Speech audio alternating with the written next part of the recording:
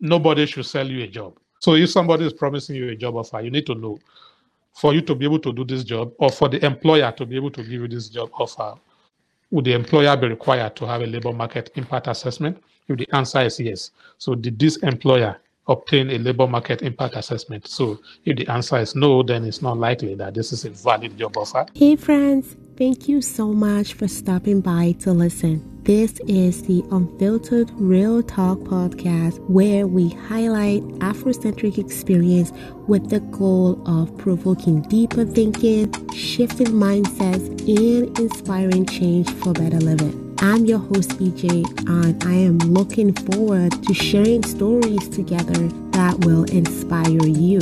I would love to hear from you. So follow me on social media at Unreal Talk Pod, Facebook, Twitter, and on Instagram. You can listen wherever you get podcasts, and that includes Apple Podcasts, Spotify, and all major listening platforms. The podcast is also on YouTube, so make sure you stop by, subscribe, and check it out. I hope you enjoy the episode, and I hope you continue to do what is right and kind.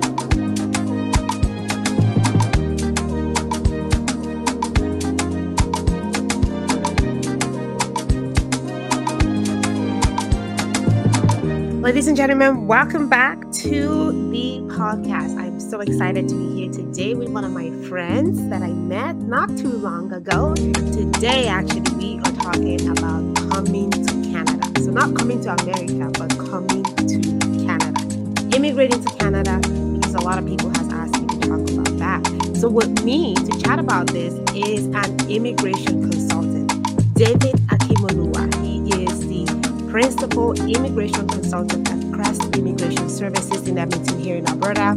He has a background in economics and is a master's degree holder in quantitative finance. David, welcome to my show. How are you? Hi, IJ. Thank you. Thanks for having me. I want to start by talking about your degree. Like, seriously, quantitative finance. Like, isn't finance already quantitative? So how is this different than a regular financial degree? I have to ask. Well, I want to know. It's still finance, Well, finance has different aspects, right? So some aspects of finance are more quantitative than others. So, this is essentially saying that, it's mathematical finance, applications of mathematics. You can have a degree in finance without doing a lot of mathematics, but this particular degree focuses on the applications of mathematics, in different areas of finance. I did not think that you could do anything in finance that did not involve math. Like, I didn't think there was any area in finance that isn't a lot of computation and calculation. So thank you for explaining that. And even my head is hurting just thinking about the amount of math that you'd have had to do in this master's program. Like, my head is exploding. Well, every academic program has its own challenges, right? So, it's just one of those, right? So, yeah, you're on a different level, though. You're on another level. But David, I'm so happy to have you here once again. Thank you for giving me your time today. This is a topic that is hot topic, I think, any day, anywhere, anytime. Everybody wants to come to Canada. And there's always questions around it. And of course, with COVID, things have changed a little bit. So I wanted to chat with an expert about this. And let's get into the conversation right away. So tell us, what are the main streams of coming into Canada, and possibly which one is easiest to come to Canada? Yeah, so thanks once again for having me. Yeah, this is a question that I get almost every now and then, from many people across, different parts of the world. They want to immigrate to Canada, and they want to know what are the different pathways for them that can bring them to Canada, and which one is the easiest, right? So what I say is there's really no direct answer to that question. So it all depends, right, on your profile. That sounded like an economist. It all depends.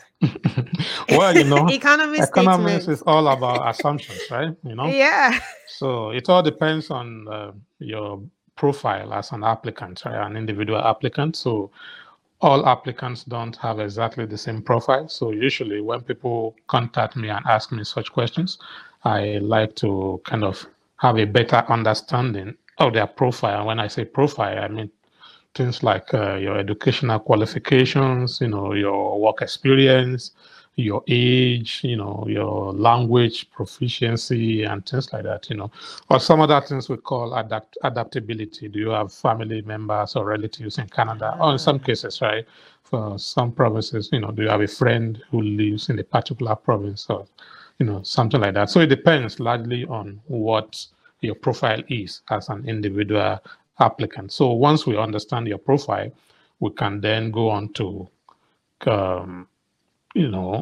explain to you what the likely options could be, right? So for different people, they will likely have different options, right? So, but I know generally when people contact us, from having conversations with them, then I get to realize that most of them, when they ask you what programs do I qualify for, or which one is the easier way to come to Canada, I think that oftentimes they are referring to those programs that are being managed through the express entry system, right? So, and people tend to confuse express entry system with programs, right? So just to be clear, express entry system is not an immigration program on its own, right? There's no immigration pathway that is called express entry. So instead, express entry is just an application system that is used to manage a number of immigration programs. So for example, we have a program like the Federal Skilled Worker Program, and then we have another program, the Canadian Experience Class, and of course, we've got the Federal Skilled Trades Class. So these are different economic immigration programs, right, that are managed through the Express Entry system. So Express Entry is just an electronic applications management system, right? So you go in there, you put your profile into the pool, and then, they determine which of these three programs, they determine which of the programs you qualify for, right? And then you can be considered under any of those three programs, right? Yeah, so to kind of go back to your question again, so what you qualify for as a candidate or an applicant would depend on your profile, right? Your educational qualifications, your age, your work experience, maybe you have a relative in Canada. So there's really no, straight answer to that question, if I may say, right? Yeah. So it depends on those factors. So basically what I'm hearing is if someone's telling you that there's a particular easy way to get to Canada, you should be looking at that person with one kind eye. For sure, right? So for us, we like to, I believe that, like many other professionals, we like to be very honest with our clients in telling them, yeah, you want to immigrate to Canada, come, let's talk, let's have a consultation so that we have a better understanding of your situation or your profile. And based on that understanding, as well as based on our own knowledge and experience with the different immigration programs, we will be able to recommend to you, the most viable option, right, that meets your needs. Yeah. Okay, so while one is looking at that viable option and exploring whether or not they want to come to Canada, what would you say in your expertise then are the first key things that they need to do before they immigrate to Canada?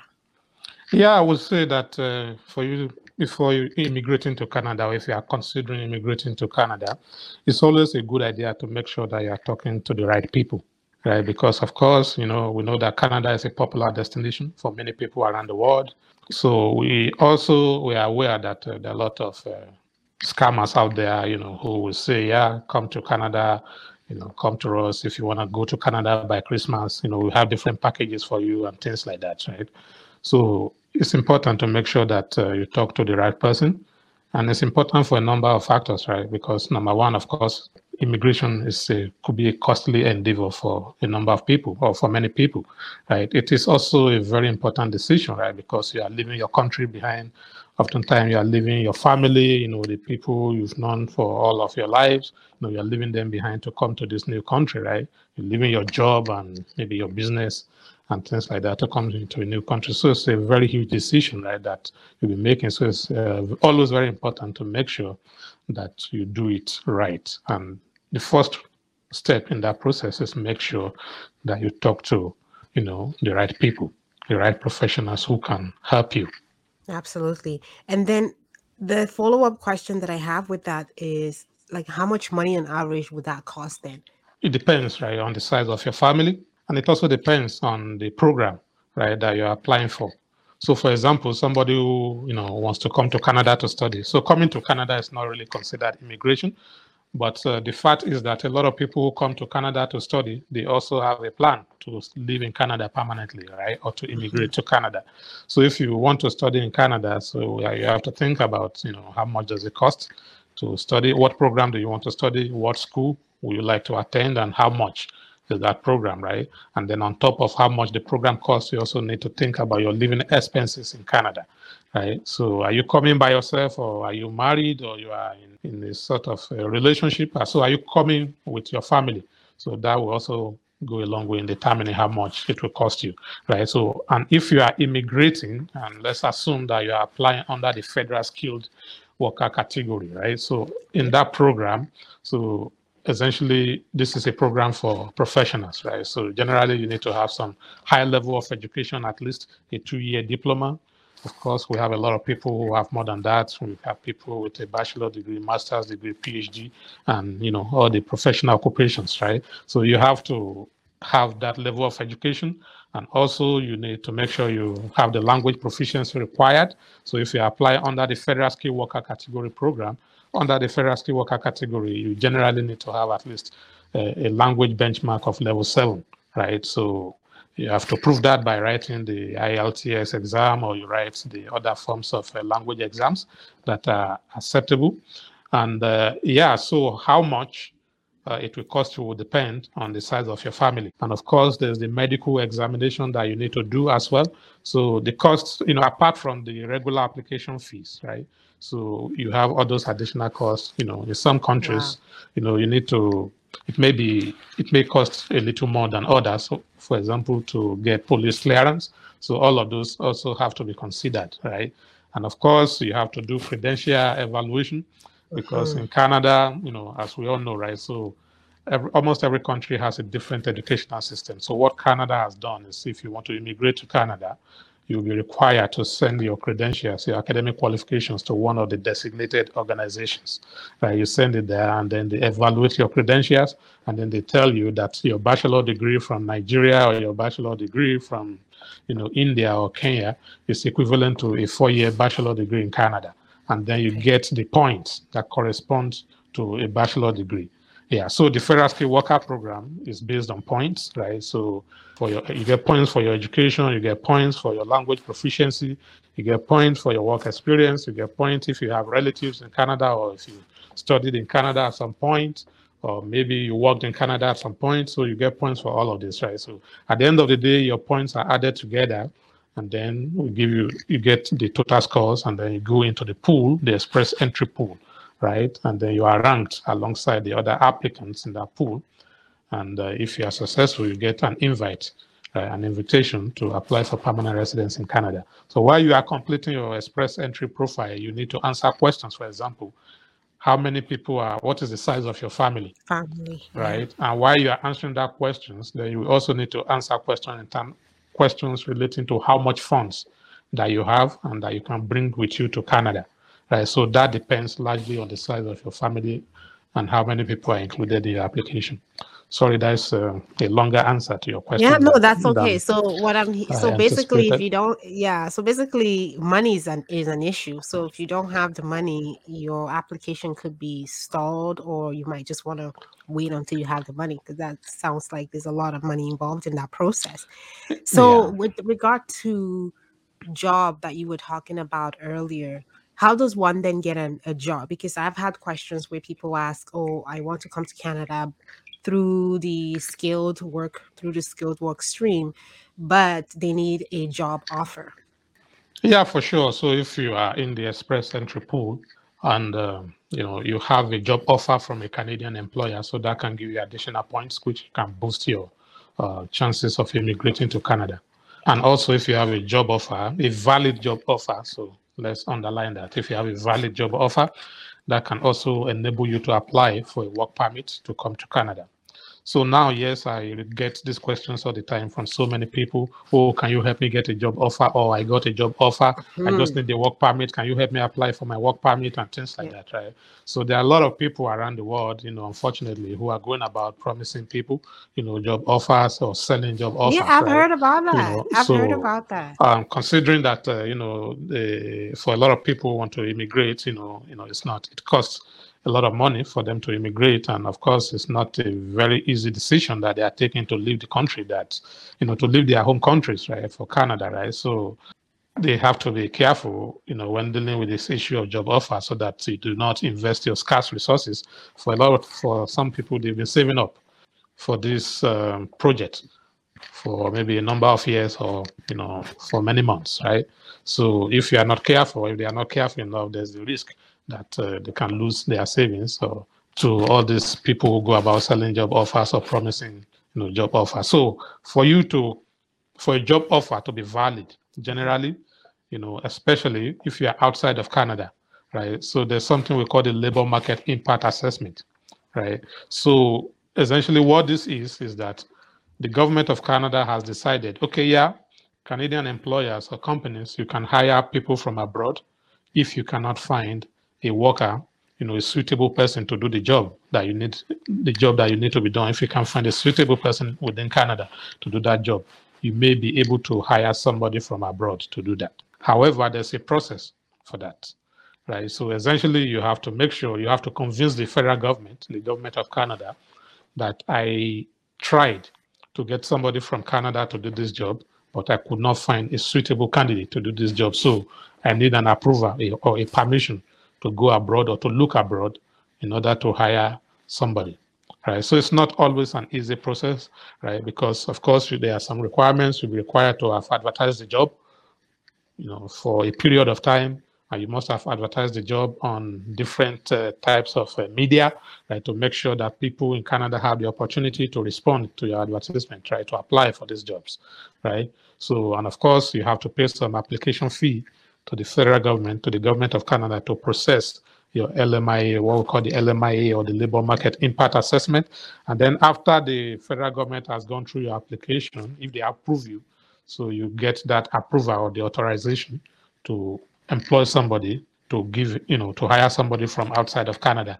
And then once you hire that person, the person needs to apply for a work permit in order to come to travel to Canada and do the job, right? So it's not always as easy as some people make it seem that, oh yeah, you get a job offer, you can come to Canada or things like that, right? So if somebody is promising you a job offer, you need to know, for you to be able to do this job, or for the employer to be able to give you this job offer, would the employer be required to have a labor market impact assessment? If the answer is yes, so did this employer obtain a labor market impact assessment? So if the answer is no, then it's not likely that this is a valid job offer.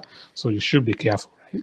And also, I mean, nobody should sell you a job, right? So if someone starts to tell you that you need to pay $10,000 or $20,000 in order to get a job in Canada, then you need to think carefully about that. I'm an immigration consultant, but my responsibilities, do not include, job search for potential immigrants or for people looking for a job in Canada. However, if you have a job offer and you need help with applying for a work permit in Canada, we can assist you through that process. Thank you. And this is a good segue to talk about some of the things that can jeopardize your application. So for those people who are looking to immigrate to Canada or move to Canada for school or for visit or whatever else, what are some of the things that, we should be careful for? You've already mentioned one. So if people are selling you a job offer, you should be thinking twice before you accept. So can you mention other things as well, the core things especially that you've seen in your work? One of the things that I've seen in recent times is misrepresentation on applications. So essentially, when people are not telling the truth, right, about their circumstances when they are applying for a visa or to immigrate to Canada, to travel to Canada or to immigrate to Canada. Yeah.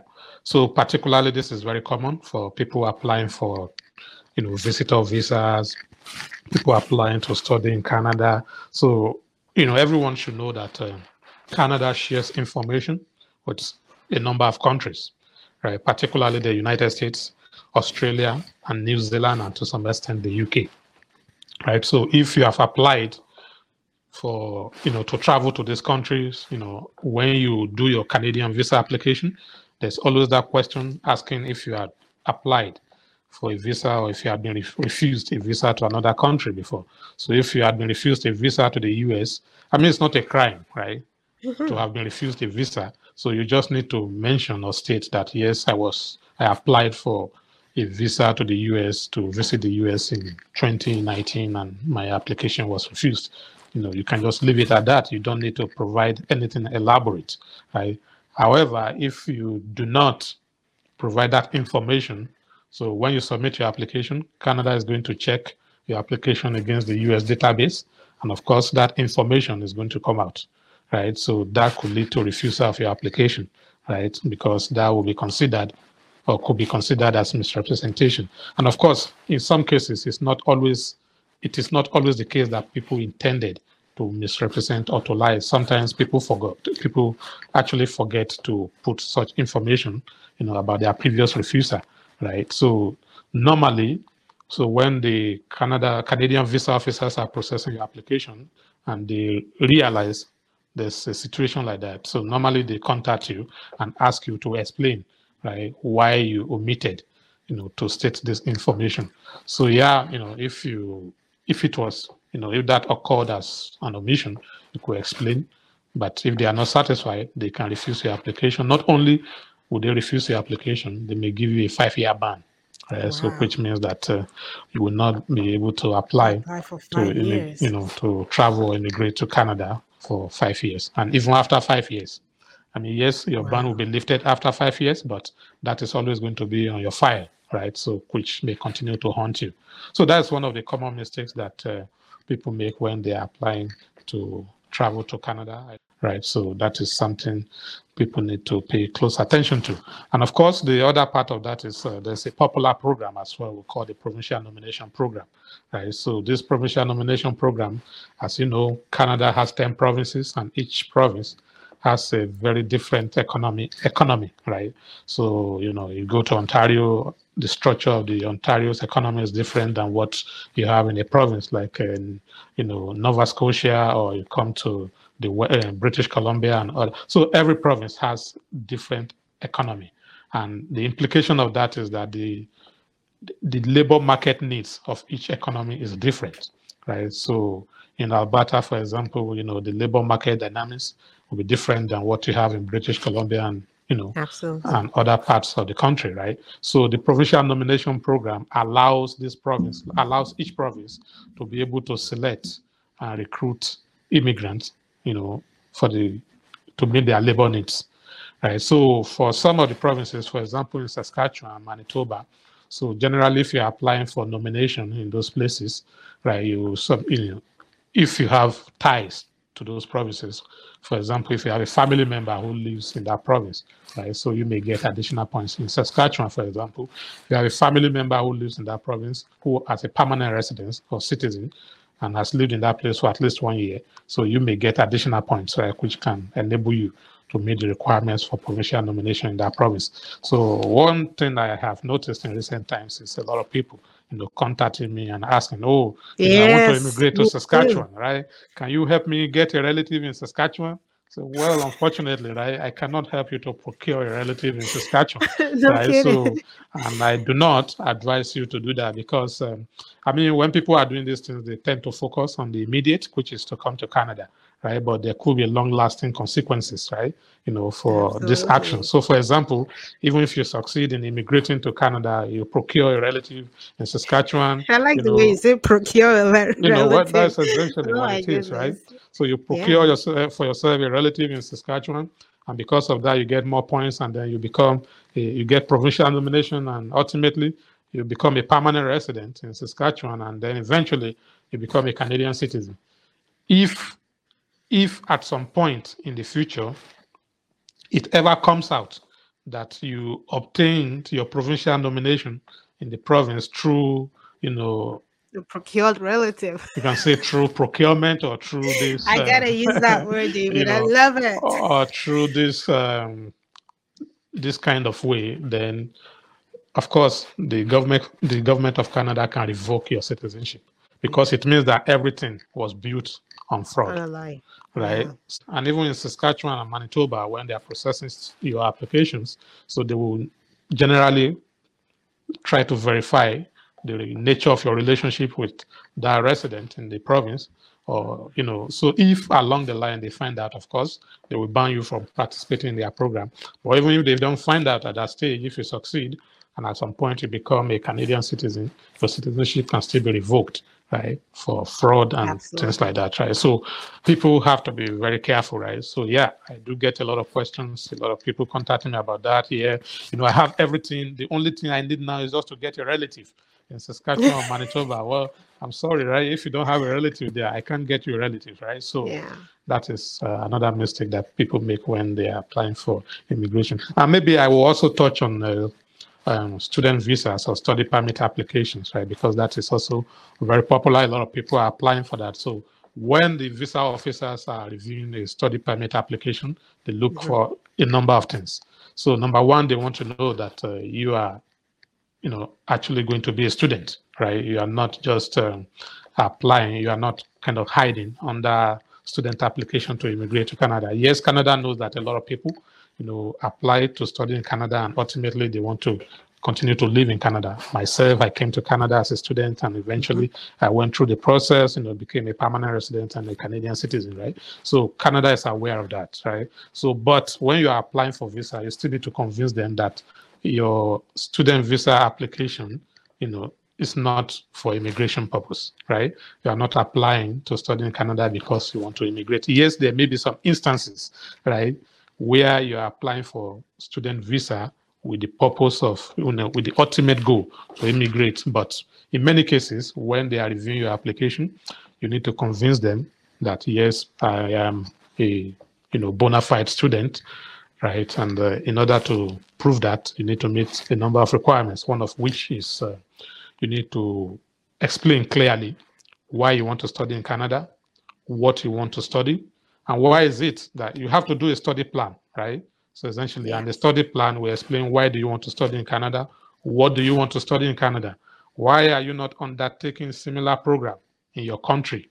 Is it that these programs are not available in your country, or are there some other important reasons why you think it's better for you to do this program in Canada versus doing it in your country, right? So, and of course, you need to show proof of funds that you have the funds to pay your school fees and living expenses in Canada. So what I am trying to drive at here is that a lot of people, when they do their applications, they do not put enough effort into writing a study plan. And this is very, very important. So if your study plan is not strong and solid enough, it is very likely that your application will be refused. Right. So when applying to study in Canada, pay attention, right, to writing a good study plan. Otherwise, your application may be refused. Even after you were already accepted by the school. Oh yeah, yeah. Yeah, Well, being I know accepted people by the that's happened school to. is not, it doesn't mean that your application. It's a separate process. It doesn't mean Absolutely. that your application cannot be refused. For sure, you need to get admission into a program at an accredited college or university, and then of course you apply for your visa or your study permit. And so, as part of that study permit application process, they will evaluate your application. Look at, is this person a real student, right? So, and the way you convince them that you are a real student is through your study plan. You have to make sure that the study plan is strong enough. Yeah. Thank you. Something else that I want you to touch on is with regard to things that can jeopardize your application is people who come here and they claim that you're a relative to somebody, so somebody sponsors them as a spouse or a child or something, but then you're not. This is just some distant relative or friend, and you help that person to come to this part of the world based on false information. So I wondered if you can also touch on that as well, about the repercussion of engaging that kind of fraudulent information. And then there's also the issue about people pulling funds to show proof of financial status. So I'm Yeah. wondering also, with that piece, is there any issue there? So I know that sometimes, because the money that is expected is a lot. So, for example, for students, many of them hope that when they get here, they can work and pay for the rest of whatever is owing. So I know that they can't work full time, but they can at least work for a little bit, of hours that can help with your fees. So, but when you're coming, they don't have all that money. And so they borrow this money, reflect it in their bank account, submit their application, and then they give all the money back to whoever, right? Yeah. Are there any issues with that kind of thing? Yeah. Yeah. So thanks for that. So to go back to the first question around family sponsorship, right? So yeah, so that is another important way through which people come to Canada, right? So people sponsor their spouses, or their dependent relatives, maybe an orphaned relative, or something like that. So that happens a lot, right? So, but it's very important to know that, or maybe even through super visa, people, apply for their parents or grandparents to come to Canada, right? So it is important to know that there are implications for you when you undertake to sponsor somebody to come to Canada. So because Canada does not want people to come here, and then end up receiving social assistance. Right. Absolutely. No country wants that, I don't think. Yeah. So that is why they ask that the sponsor has to make an undertaking, right, for the person that they are sponsoring. So, and, depending on the person you are sponsoring, the undertaking varies in terms of the length, how many years you undertake to support this person, right? So if the person should go and assess social assistance after coming to Canada, while that undertaking is still in place, so the government may come after you, the sponsor, right, to make sure that you pay, right? You reimburse the government for whatever social assistance. Are you serious? So that's why it is important to make sure that you pay attention to that when you are sponsoring somebody. Be careful, make sure that you are doing it with honest intent. Maybe if the person is really a relative, yes, but if you get paid to sponsor somebody or to claim, if somebody is procuring you as a relative, right? My favorite word. You should this know podcast that, should be totally called procuring a relative. Yeah. So you should know that having that person in Canada is not the end of it all, right? So you may continue to be liable, right, for whatever that person does in terms of seeking social assistance and things like that. So it's very important to make sure that, you know who you are sponsoring and to understand the implications, right, when you are sponsoring somebody. Just before you answer the second part of my question, I just thought of something that I know happened to somebody. So what if you did bring that person with good intention? So the person, maybe you sponsored them to come here to come visit. They came with very good intentions, but now they don't want to leave. And you're claiming refugee status, and we know that you're not refugee. So what is that sponsor supposed to do now? Yeah, it depends. So if you just invited somebody to visit, you haven't really sponsored that person, right? So if the person decides to apply or file for refugee, I mean, then you are not really responsible for what that person does, right? So, but if you sponsored or you got your mother or your parent or grandparent to come here on a super visa, right, and then the person then goes and make recourse to social assistance, then that can come back to haunt you, right? Or maybe you even sponsor a spouse, right? I mean, there have been many instances where somebody sponsored the spouse, and then the person gets here, the sponsored person gets here, and the relationship does not work out, and then, they get separated and things like that, so it has implications, even apart from the financial implications, right? So what it means is that if you sponsor somebody and things go bad, you may not be able to sponsor another person for quite a while, right? So imagine you sponsor somebody, you married somebody, and then, you sponsor the person to come to Canada, and then the relationship breaks down. Now, you have gone separate ways, and you have fallen in love with another person, so you may have experienced some complications in trying to sponsor another person, right? So so this must be understood. For a lot of people, they coming to Canada, immigrating or coming to study or coming for whatever reason, could be quite expensive, right? And because of that, people pull funds, so maybe they get help from family members, brothers, sisters, or parents. Or some, so that's okay, right? Like, that's not a big deal. I mean, It depends, right? So if you're a student, for example, right, you want to study in Canada. So if your parents, your parents can undertake to support your studies in Canada, to fund your studies. That is okay, right? So as long as when you are doing that, you have to be able to prove the relationship, right? So between yourself and the person who is undertaking to sponsor you, and also the person who is also sponsoring you, will have to show this, the source or sources of their income. Yeah. Understand? So is it from business? Is it from employment and things like that, right? So yeah, so and of course, one of the ways you show that you need to present bank statements. That's one of the ways you show Yeah. proof of funds. So of course, if you have letters or confirmation of employment, pay slips and things like that, and if you have some assets, evidence of those assets and things like that, right? Of course, evidence of relationship could be birth certificates.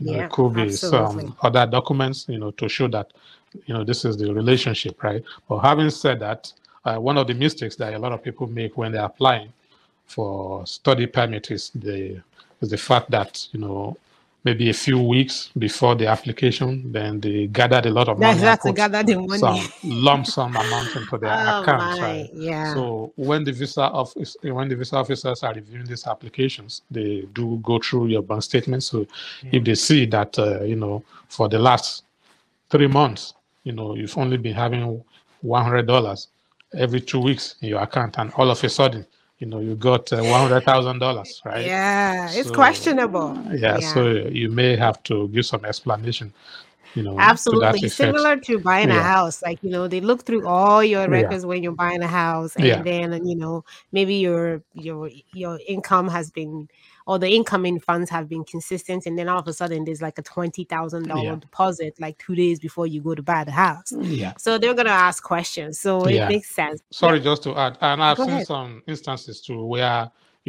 like people had lump sum amount on their bank, on their bank statement, but the money came from another account that they owned, right? Because it's possible for somebody to have multiple Okay. bank Multiple bank accounts, right? accounts with different So institutions. exactly, Yeah. right? So, but when you are submitting your application, you have to make sure that you explain that in advance, right? Because the visa officer will surely see that.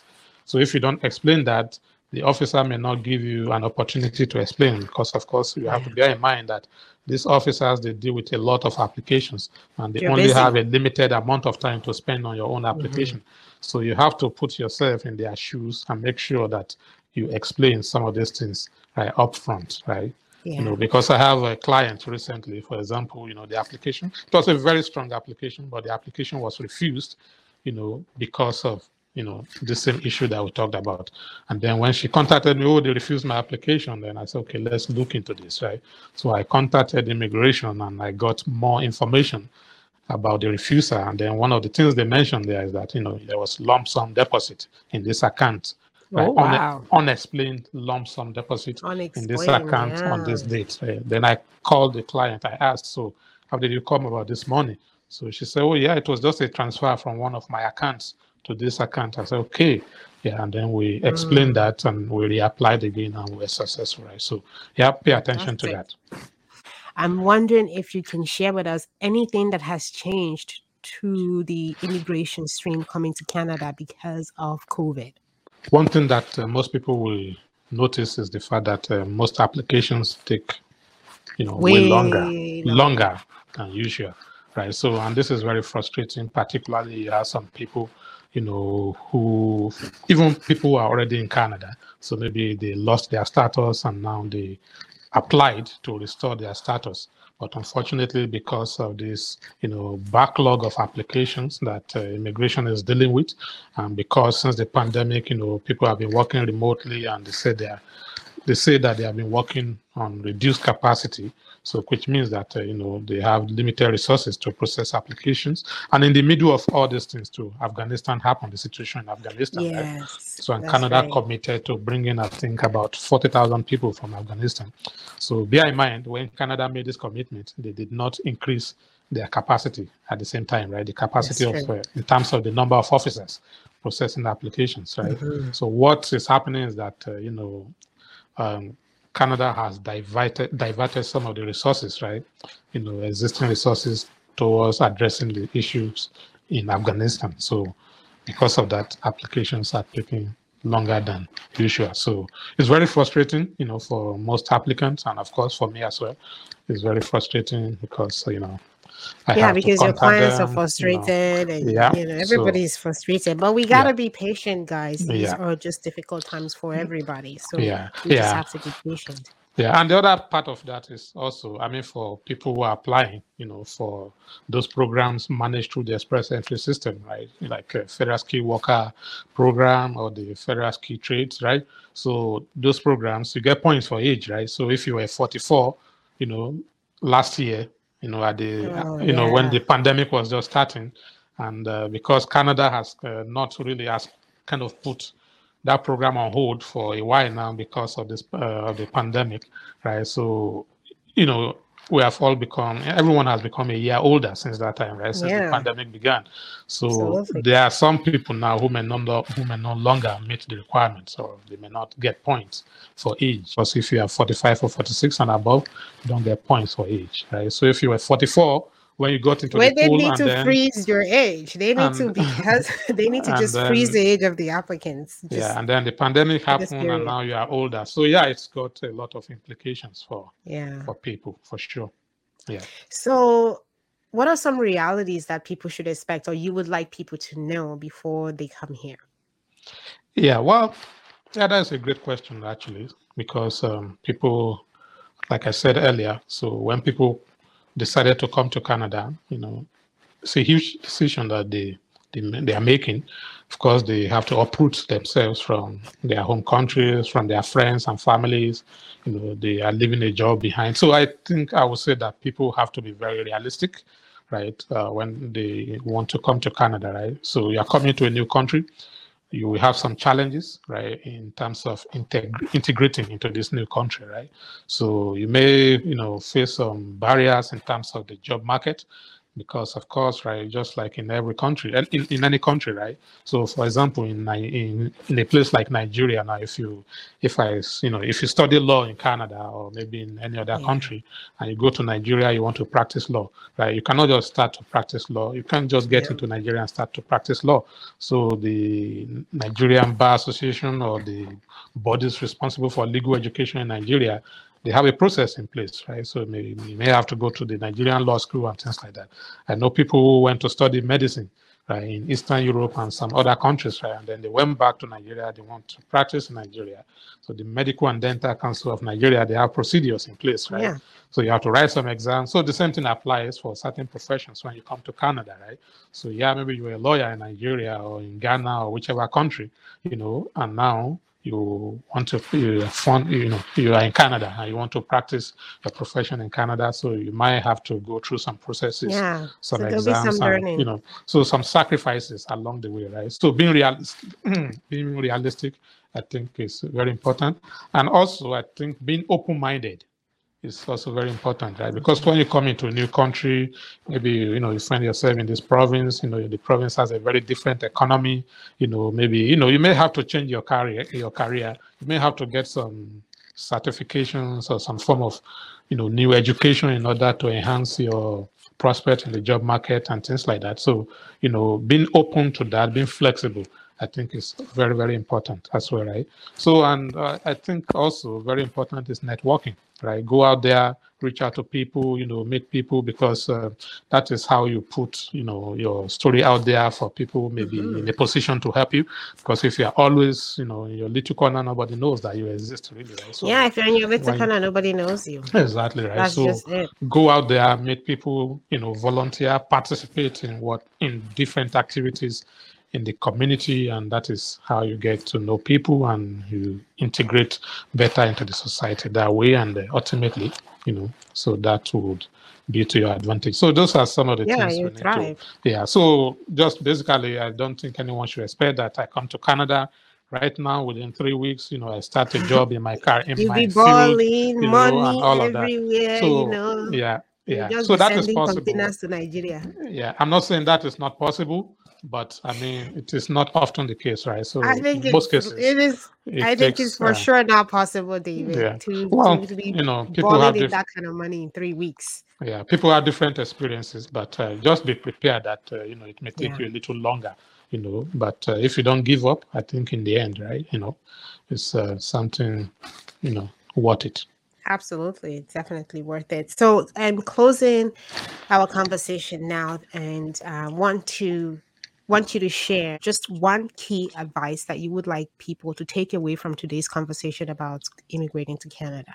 I would say that whoever is considering immigrating to Canada, they need to make sure that they speak with the right people, with the right person. That is very important, right?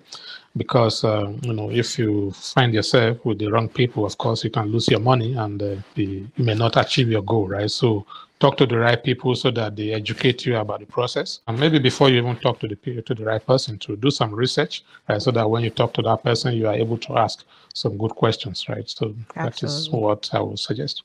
Yeah, thank you. Can I add something? So earlier Of when I course. talked about job offer in Canada, so yes, in many cases you need your employer will need to get labor market impact assessment, LMIA, in order to give you a valid job offer. But there are some cases, very few cases, where the employer may not require a labor market impact assessment. One of such cases is under the caregiver program. So I think in 2019, the government established the caregiver pilot program. It's a 5-year program. So essentially, under this program, if you are an employer in Canada and you want to hire somebody to come and do caregiving duties for you, for example, to look after kids or to take care of somebody with disability or a senior, right? So you may not necessarily have to get a labor market impact assessment. However, that employer has to demonstrate to the government that he or she has a need for a caregiver, right? So do you have kids who need caregiver, or do you have parents, seniors or people with disabilities in your home who need a caregiver, right? So that is one. And then two, you must also demonstrate that you have the means to pay for the services of a caregiver, right? So you have to show through your income. If you employ somebody to work as a caregiver in Canada, you have to pay at least you have to pay the minimum wage, right? So if your annual salary is your annual income is $60,000, right? Yeah. So can you employ somebody Can to you work for you full time as a full-time? caregiver? So probably the answer will be no, right? No. So yes, you may be able to hire somebody under the caregiver program, the caregiver pilot program, without a labor market impact assessment, but you must meet other requirements of the program, right? So which includes demonstrating the need for a caregiver and also showing that you have the means to pay a caregiver. Okay. Yeah. Thank you so much, David. I really appreciate our conversation. It's very valuable, and I believe it has tons of information that will support people looking to come over here. Can you now share with us your contact information? Anybody that wants to, get in touch with you, ask more questions, perhaps hire your services, where can they find more information about you? To reach us, you can contact us via our website. If you go to our website, Crest Immigration Services Canada. So go to our website. You can fill out a form there, and then we'll get in touch with you. You can also send us an email, info@crestimmigration.ca. And you can also contact us by phone or via WhatsApp at 587-974-8942. 587-974-8942. Excellent. Thank you so much, David. Yeah. So this has been an amazing conversation. I just want to say thank you so much again for being here with me today. Yeah, thanks, IJ. Thanks for having me. I enjoyed this conversation, and hopefully your listeners will benefit from this as well. Absolutely.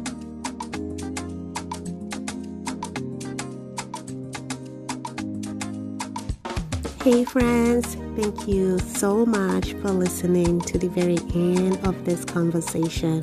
I hope that you enjoyed it, and I truly hope that inspired you.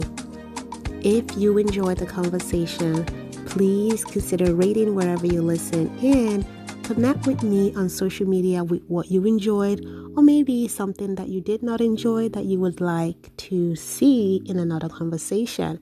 So connect with me with a comment and your feedback. Let's keep continuing to do and inspiring to do what is right and kind. I'll see you in the next episode.